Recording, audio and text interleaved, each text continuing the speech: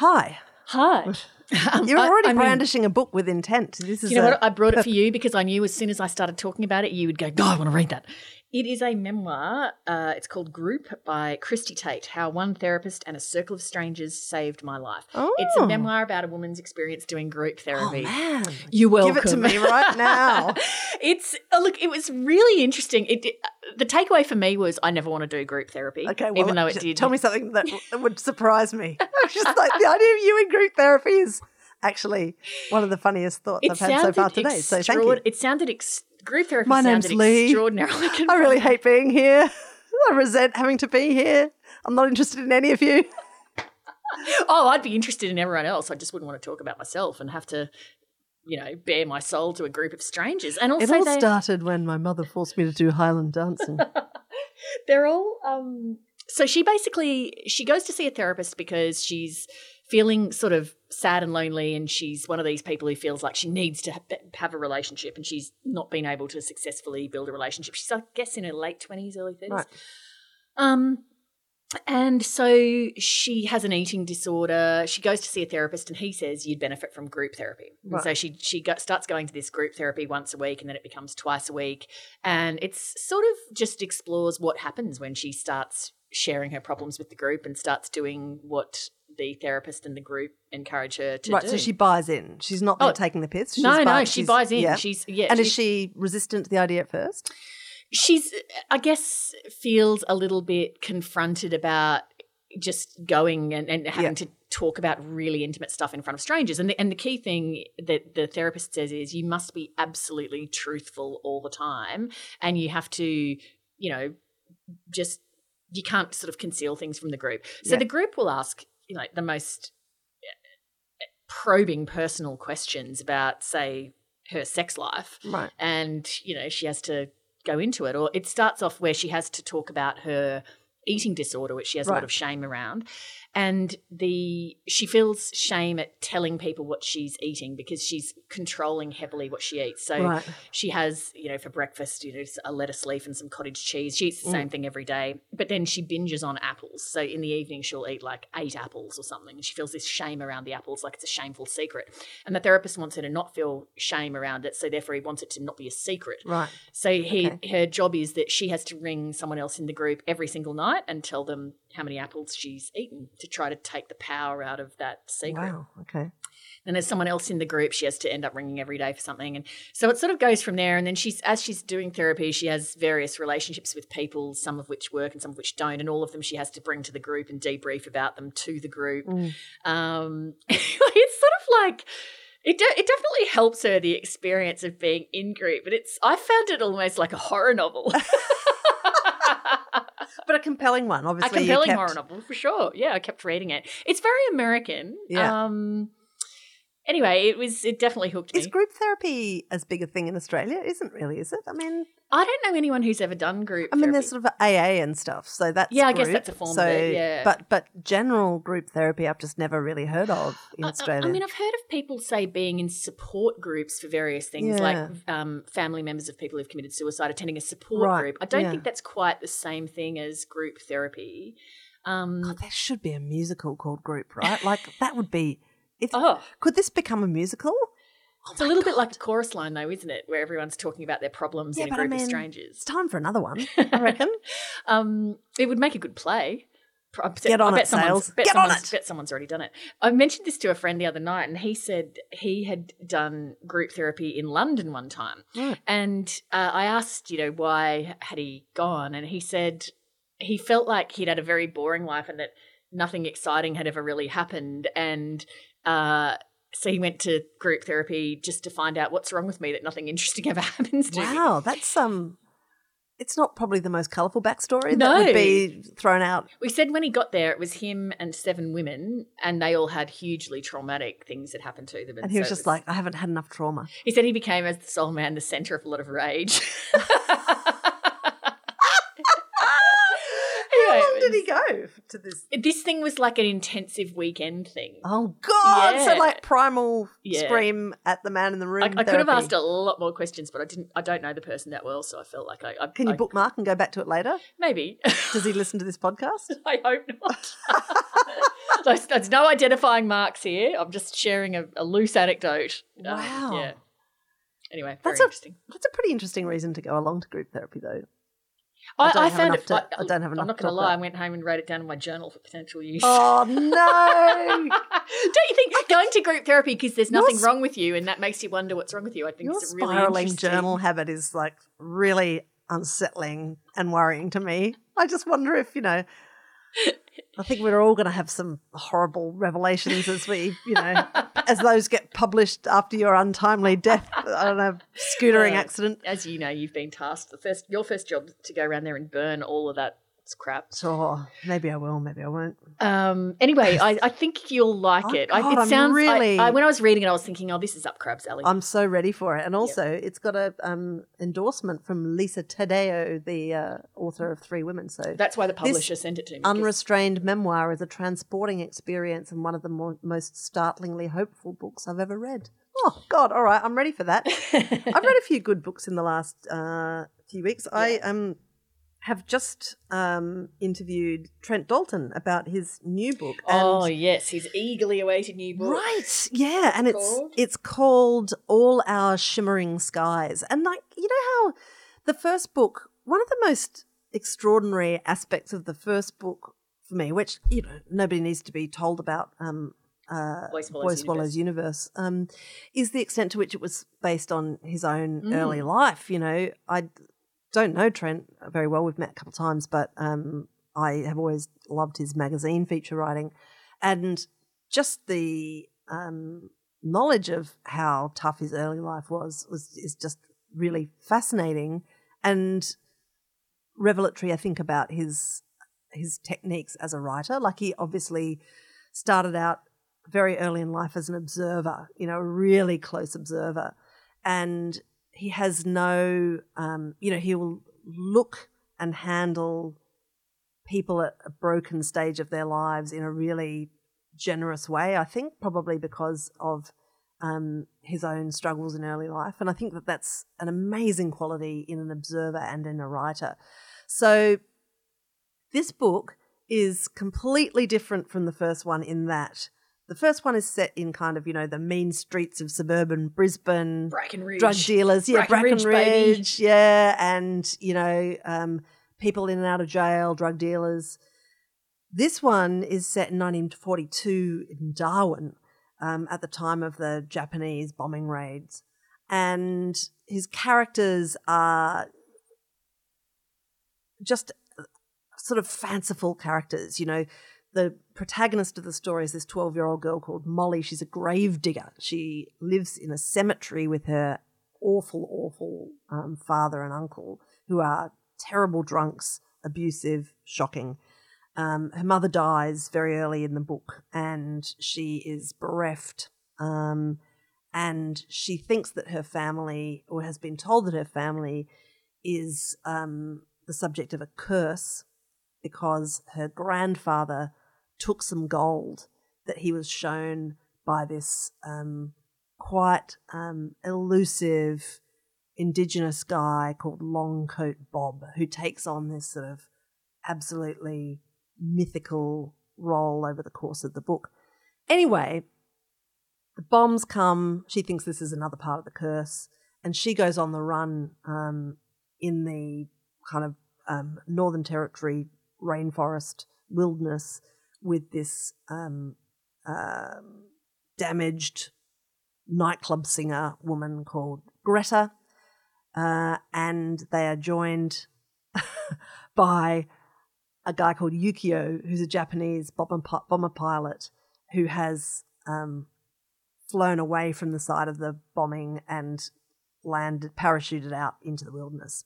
And so anyway, there's a lot of there's a magic realist kind of quality to the writing, which is like not usually my favourite thing.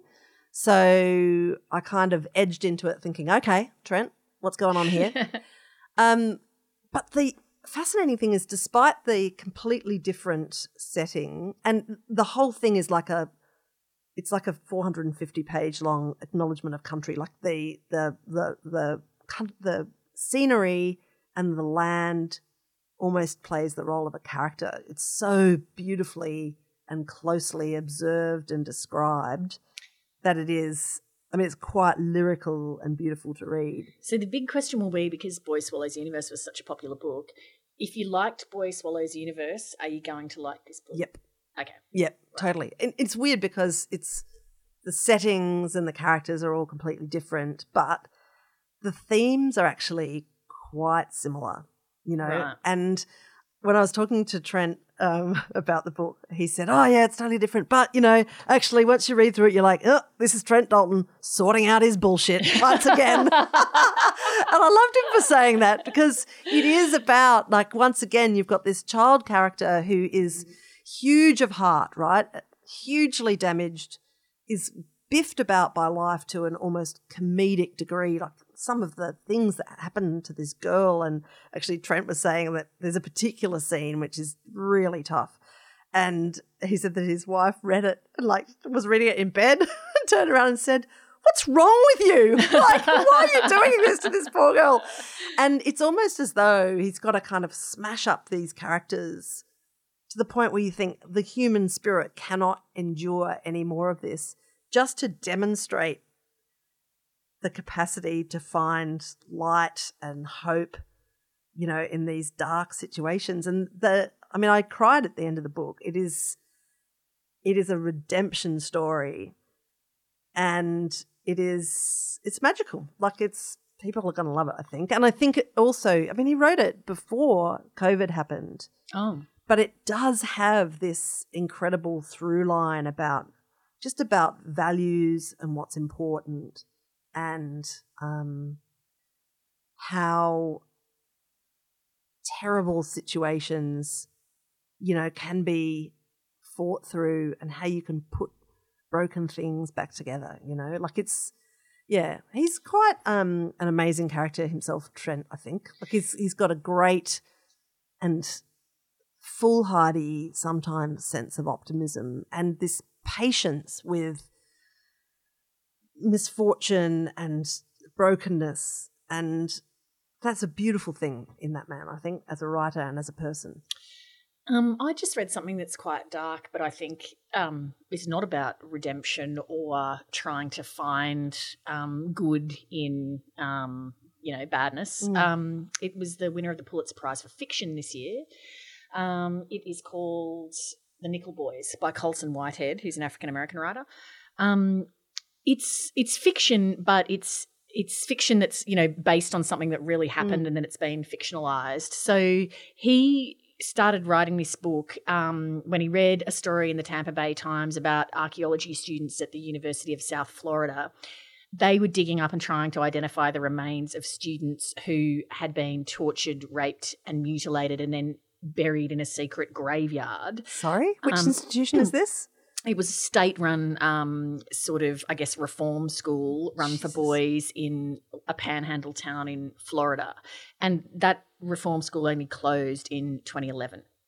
It had been running for more than 100 years. And it was just the most and of course, you know, there were white students there, but it was heavily the black student population that were tortured and mutilated. So these archaeology students so far, or at the time of, you know, when this book came out, more than 80 bodies had been dug up in this secret graveyard. More than 80 kids had been murdered. So he has taken this account and fictionalised it as the Nickel Academy. That's why the book's called The Nickel Boys. And he follows the tale of sort of what, there's one, I guess, central character, Elwood, and then there's another character, Tucker, that he sort of follows through. And it's just that thing of, as the New York Times says in its piece about it, there's no Atticus Finch riding to the rescue here. There's no character that's got a heart of gold underneath their, you know, evil. And it's also like, I think this is part of American history, but it resonates with Australian history as well, which is these hidden stories that, I mean, I'd never heard of that. Colson Whitehead had not heard of this thing before he saw the story in the Tampa Bay Times. There's all these hidden aspects of history that they're so unpalatable and so hideous that even when you hear about them, you just want to unhear about it straight away and sweep it under the carpet. And so he's fictionalized this story to tell this story, and it forces you to basically look at, to engage square in the face. So it's not an easy read. It's a pretty hard read. It's pretty brutal, and there's a lot of violence. But it is, you're reading it going, wow, like this, you know, actually happened. And the place was only shut in 2011. Like, that's not even a decade ago. Unbelievable. It's not ancient history. It's like contemporary history.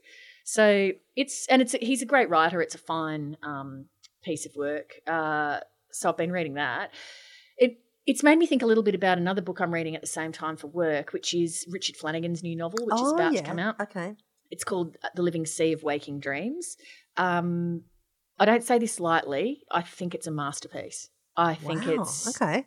I mean, I haven't read everything that Richard Flanagan's written, but I mean, he won the Booker Prize for it. He's not his last novel, the one before. The Narrow Road to the Deep South. Yeah, he loves a complicated Deep North. Sorry, loves a complicated title, doesn't he? Yeah, he does. Old Flan. It packs so many punches. I'm having to read it fairly quickly because I've got to interview him. And so, you know, you and I often talk that we read too quickly. Yeah. I have this desperate sense as I'm reading it that like, oh, God, I want to just sit here and ponder that. Yeah, I'm wasting it. I'll have to reread it. As Boris Johnson would say. I'll have to reread it because things just punch me in the guts and then I just quickly move on because I need to keep going. The core of it is it's about a woman who is an elderly woman who's sort of slowly dying and her children who are attending her sort of deathbed and how she's unwell and then she's sort of they think, oh, she'll go to rehab and then, you know, she has a setback and so it's that kind of a situation up and down all the time. Her daughter's name's Anna and I'm not spoiling anything because this again, a bit of magic realism, I guess, is revealed early on that Anna notices as she's caring for her mother that, oh, one of my fingers has gone missing. And then you're sort of left to think, what's going on here? Has she got some form of dementia or what's going on? And then it's against the backdrop, the mother and the family story is against the backdrop of just the sort of horror and scariness of the world around. So Flanagan's obviously written some of it in the aftermath of the bushfires in Australia late last year and early this year. He's talking about extinction and just the awfulness of the world around. And Anna sometimes will do things like she'll see something about the bushfires, like the town that was gathered on the beach and going to be told to get into the water with the siren. And then she'll just like look at her Instagram and post something on Instagram to sort of get away from it. So it's sort of, I guess, about death and decay and extinction on a micro level with the family and the mother, but also this woman who's sensing parts of herself vanishing, but then also with the planet, you know, things that are changing and vanishing. It's blowing my mind to the degree that I feel like I just can't speak to Richard Flanagan ever again because it's so good. I just feel so intimidated by how good it is and and yet you have to interview him. I do have to interview him and I just want to be reading it. I just wish that I didn't have to be reading it with an eye to what am I going to ask him about because I just want to be reading it and immersing in it and studying how brilliant it is.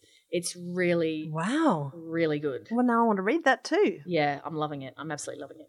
And can I give a quick mention to one other very accomplished book, nonfiction, The Carbon Club by Marian Wilkinson. Right. Have you read that? I haven't read it yet. Yes, and so Marian Wilkinson is, some people will be familiar with her. She's a very trailblazing female Australian reporter who was the first female executive producer of Four Corners in the early 90s, I think, or was it late 80s?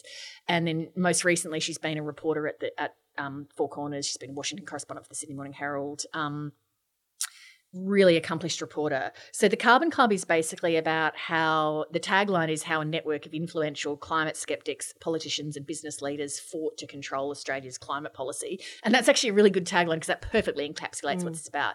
So Marian's stock in trade is she is the most meticulous and forensic reporter. And so she's gone right back to, you know, sort of, I guess from...